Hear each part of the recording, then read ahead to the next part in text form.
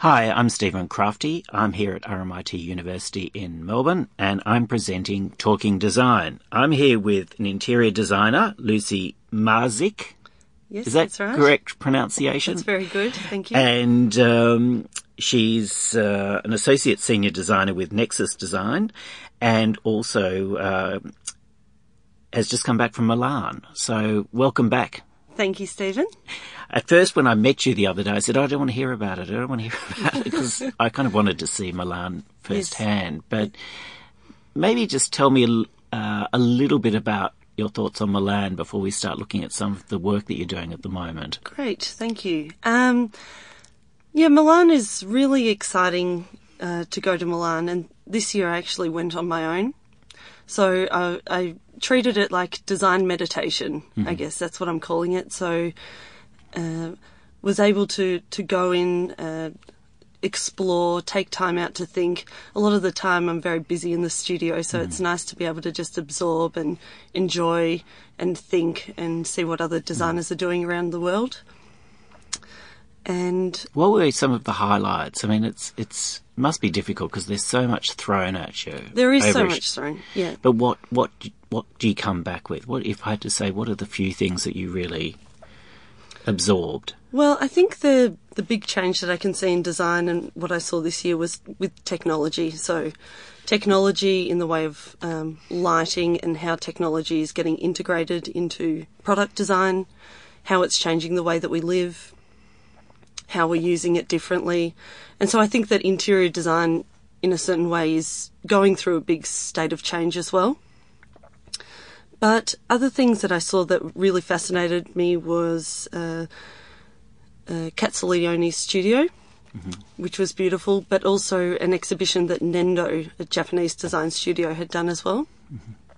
Are you familiar with Nendo's work? I'm not, but I'm familiar with Castiglione's. Yes, sorry. House music. It was like a house museum, isn't it? Yeah, it is. So it's a biographical museum, I think it is. And his daughter set it up. Yes. So for people who don't know Castiglione's work, it's the tractor seat was iconic, but he's done lighting, everything. I mean, he's quite but it's left the way he left it when he passed away. Yeah, that's right. And so there's sketches everywhere, little prototypes about, he really worked with, practicality, using the minimal amount of materials possible.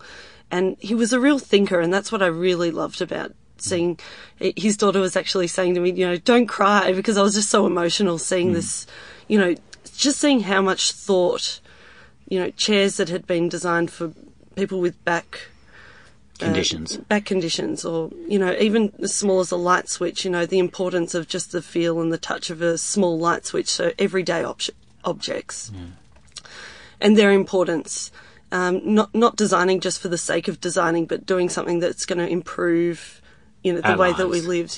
Lucy, when you walk around at Milan and you see all these new products, do you think we're kind of over designing, or there's this design for the sake of it, or people are just putting chairs out there when really we've got enough chairs?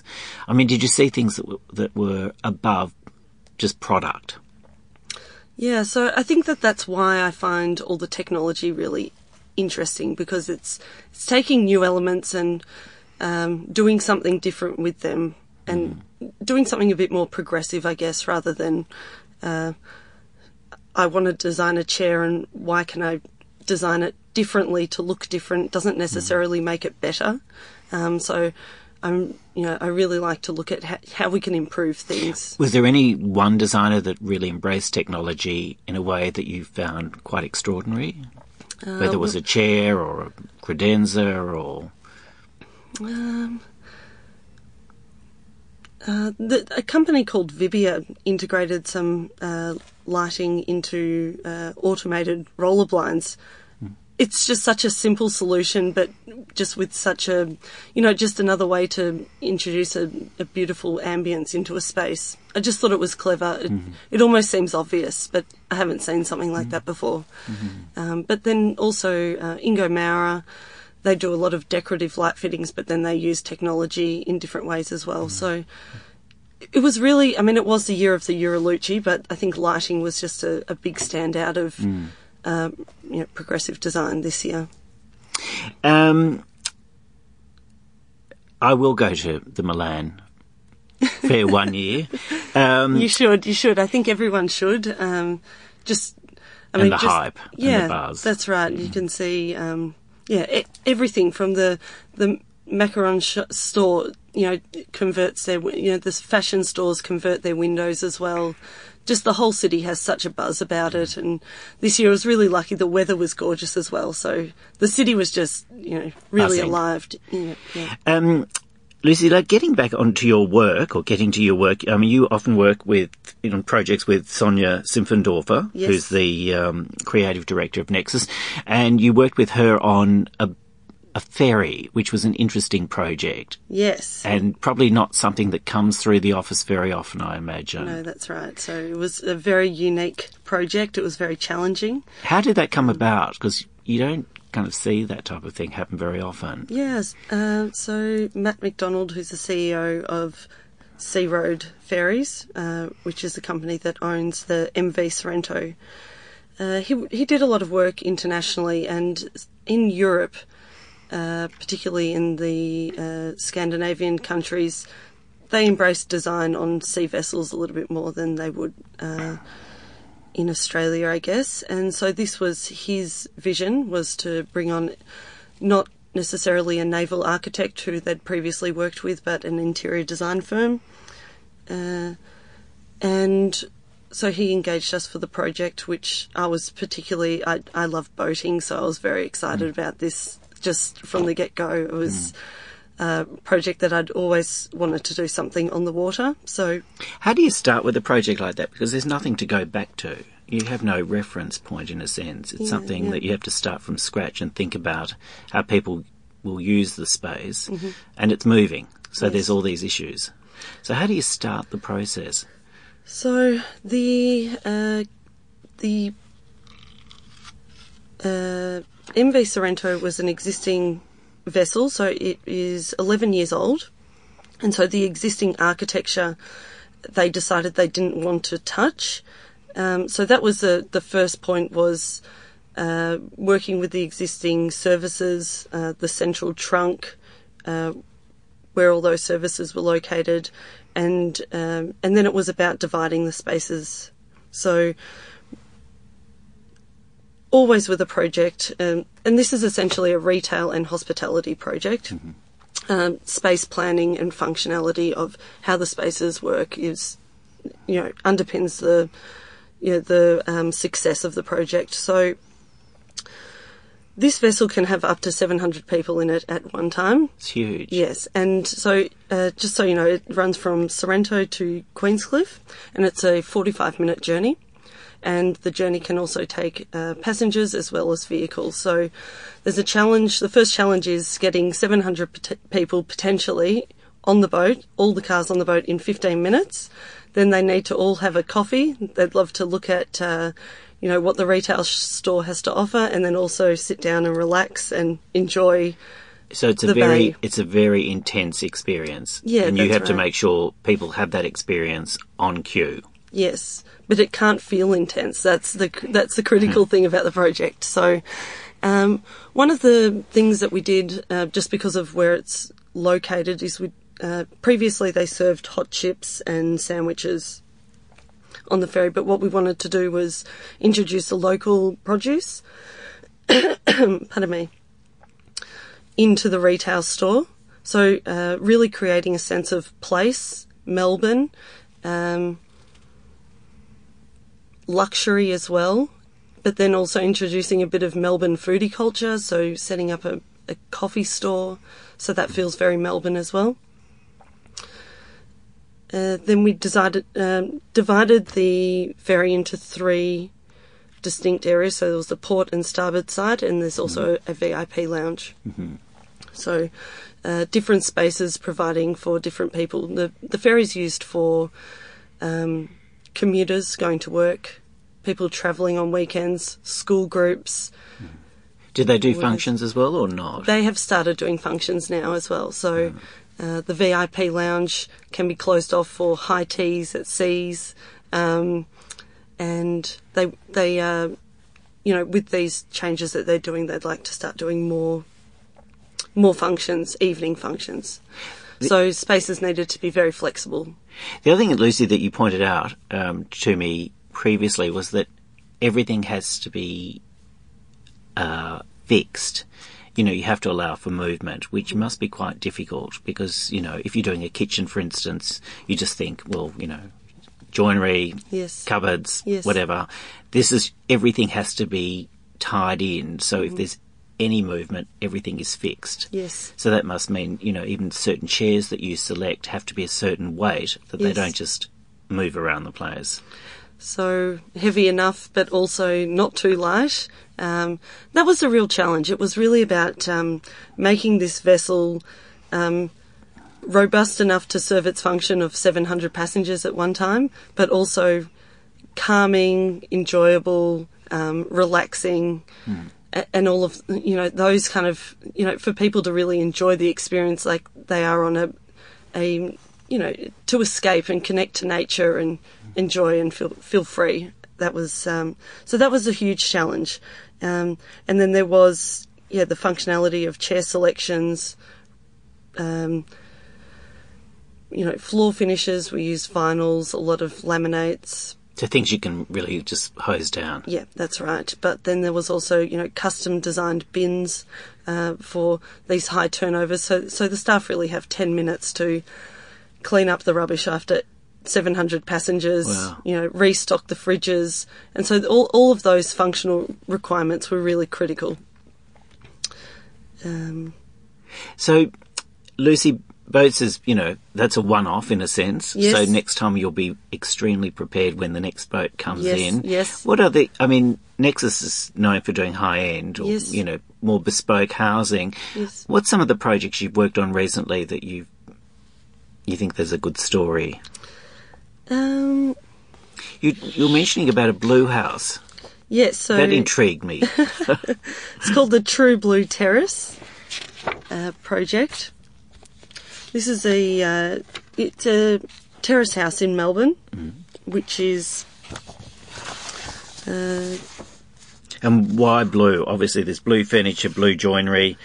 Is it as simple as the owner said, look, I just love blue? No, they absolutely didn't say they love blue, but we're glad that they did. So we collaborated with Plaisir Perkins Architects on this project, who worked on the extension and also the interior fit-out. We collaborated with them on that. And the front of the original, the facade has retained Victorian single-fronted? Single-fronted. And then a very contemporary extension on the back of the house, and because of where it's situated, you enter into the ground floor, but then you actually descend down into the living areas or go up a set of stairs to the bedroom and sleeping zones. And then there is also some areas where they excavated to have some more basement space underneath the living zone. Mm-hmm. So the architects really maximised the natural light into these spaces and used skylights. And so these really sculptural skylights really drew your eye to the blue. And then how we've used these Arflex units, brought the blue in there, which is kind of almost, continuing that sculptural blue. And you've got elements. Lots of double height spaces. Yeah, that's right. But why the blue? I mean, was there... You said, they didn't particularly like the blue. No, not that they didn't like the blue, but they really enjoyed the blue once we had proposed it. So referencing those skylights and those blue forms was really where the blue came in. So it was... Lucy, terraces are actually very difficult houses to live in. I mean, they're very narrow, generally low ceilings. This is Plaisir Perkins obviously has capitalised on the voids and the ceiling heights. What do you think the main challenge is with terrace homes, and particularly the smaller ones? Yeah, so that's what I think I really enjoyed about working on this project. Was it was challenging because I think that small spaces can be fantastic to live in, and furnishing them, it just it brought on an extra level of challenge. So this family actually had 2 children as well. One of the clients actually worked from home. There wasn't actually room for a study. So working with all these different elements to furnish was critical to the every millimetre really. So dining spaces that could be flexible, working with where we could store additional chairs. So you've got this wonderful pod that goes through the kitchen area through to the first floor. What does that pod contain? So that has some storage, as well as houses a lot of the kitchen appliances. Mm-hmm. And there's a... And what's the area above used as? So that's used as storage from the library space. Right. So with this project as well, there's an image there of just a single chair with a desk. Oh yes. So this was this movable workspace. It's a desk designed by Vitra called Nest. Sorry, Nest. That's the Nest table. And so this is this idea where the client actually just takes one of the dining chairs, and if the kids are playing down in the living area, he'll just move his desk up into the bedroom and work from there. Or if the children are sleeping upstairs, he can move this desk all around the house. So, Lucy, what you're really saying is the home office is becoming superseded or outmoded, really, because with technology and the laptop or, Yeah, absolutely. You don't need this fixed space anymore. Absolutely. So, it's the possibilities where you can have a beautiful house that is maybe closer to the city, not so much travelling to work, then that allows you to spend more time with your family at home. Because, there's all these things. I love the way that the clients thought about that and really embraced that as well, that, there was the option to, you could go further out into the suburbs and have a larger house, or you could have a different quality of life living in a city. And that's a good point, because I think that's what's happening, not just in Melbourne, but right through Australia. The people are preferring to stay in a city, and families are actually embracing smaller spaces. Yeah, absolutely. And I think that that's some other, actually going back to Milan, is a lot of design elements that I love to see were products that had multi-purpose. So this could be used as a side table next to a sofa, or it could also be used as a desk to use while you're sitting at a sofa, or it's a movable desk that can also have height adjustment, tilting adjustment to use as an office space in another room.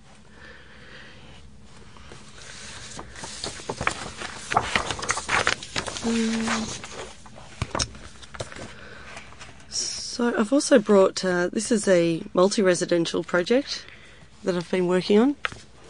Called Queen's Domain. Yes, overlooking Albert Park Lake. Oh, how lovely.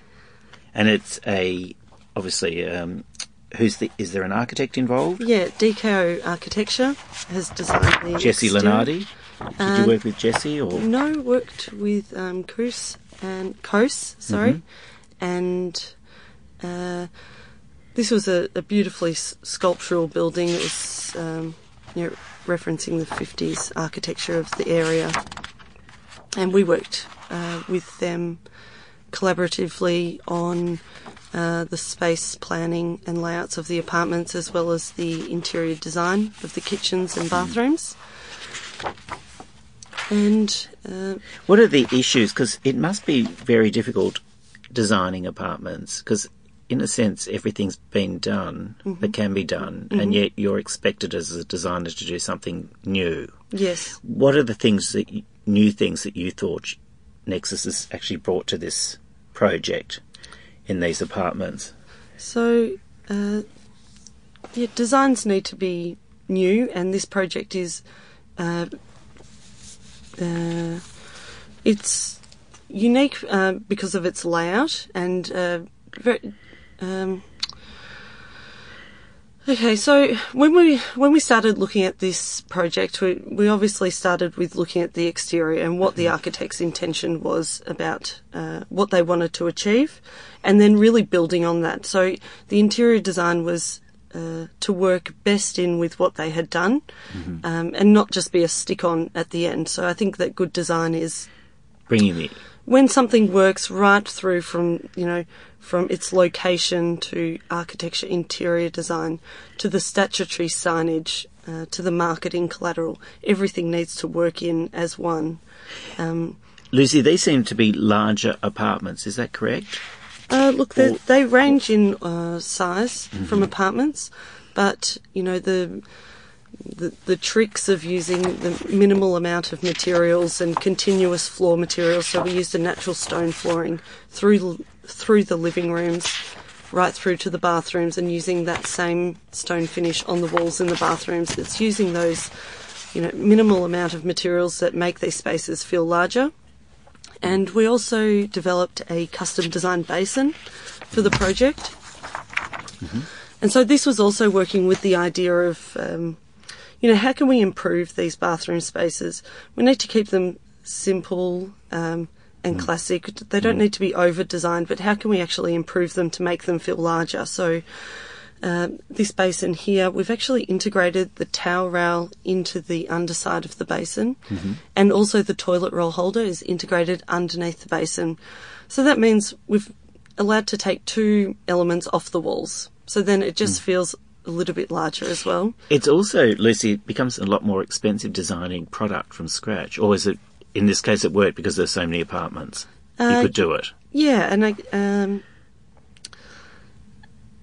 I guess, when you take into consideration, I guess, from the developer side of things, how much does a towel rail cost? How much does it cost someone to fix the towel rail on? Same with the toilet roll holder. So if everything is integrated into one, you reduce the need for trades on site as well. So maybe if a basin's going to cost a little bit more, there's other things to take into consideration. So we work closely with the developers on that as well. But we feel, the material that the basin is actually made of, we've used a solid surface material. The basin references the lines of the architecture externally, but then we also use this solid surface material on our kitchen bench tops and also on our splashbacks as well. So it's repeating the finishes used. It's beautiful. It must be challenging though, because really there's so many apartments out there at the moment, and a lot of them are looking quite similar. And it must be challenging as a designer to say, look, we have to do something new. Yeah, that's right. Because I think people are looking for something new. And design should always be new and unique. And when we first approached this project, it was really about using this solid surface material and also the natural stone and timber in the kitchen. So it was a combination of nature and technology used together. We're also looking at things like keyless entry doors in these apartments. So you just have a mobile app, and when you approach your apartment door, the door will open. I heard, it kind of concerned me a little bit. I heard people were starting to get chips put into their body parts so that they could just put a hand next to a door. Are we getting close to that time? I'm not sure. Maybe I think an Apple iWatch might be a first step. But, gosh, okay, yeah, no, I haven't heard about integrating technology into our bodies yet. Oh, okay. I hope not. What do you enjoy most about the whole process of design? Is it the problem solving? Is it seeing something just being built? Is it just walking into a project at the end? Is it seeing something published in a magazine or a newspaper? What kind of... I think that what I really enjoy about design is working with people, understanding living life, and then seeing people enjoy how they live. And what do you think, Lucy, that interior designers get wrong? Get wrong? Yeah, because there must be something that you, as a designer, you walk in and you always get frustrated or you occasionally get frustrated. You think wrong. What's the thing that? Sorry to put you on the spot. No, but what's something not. that you think designers get wrong? I think that good design, there always needs to be a good narrative. And a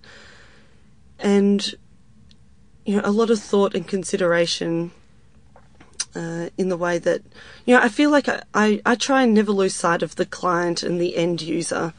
And, I feel like as a designer, I use a lot of my intuition with design as well.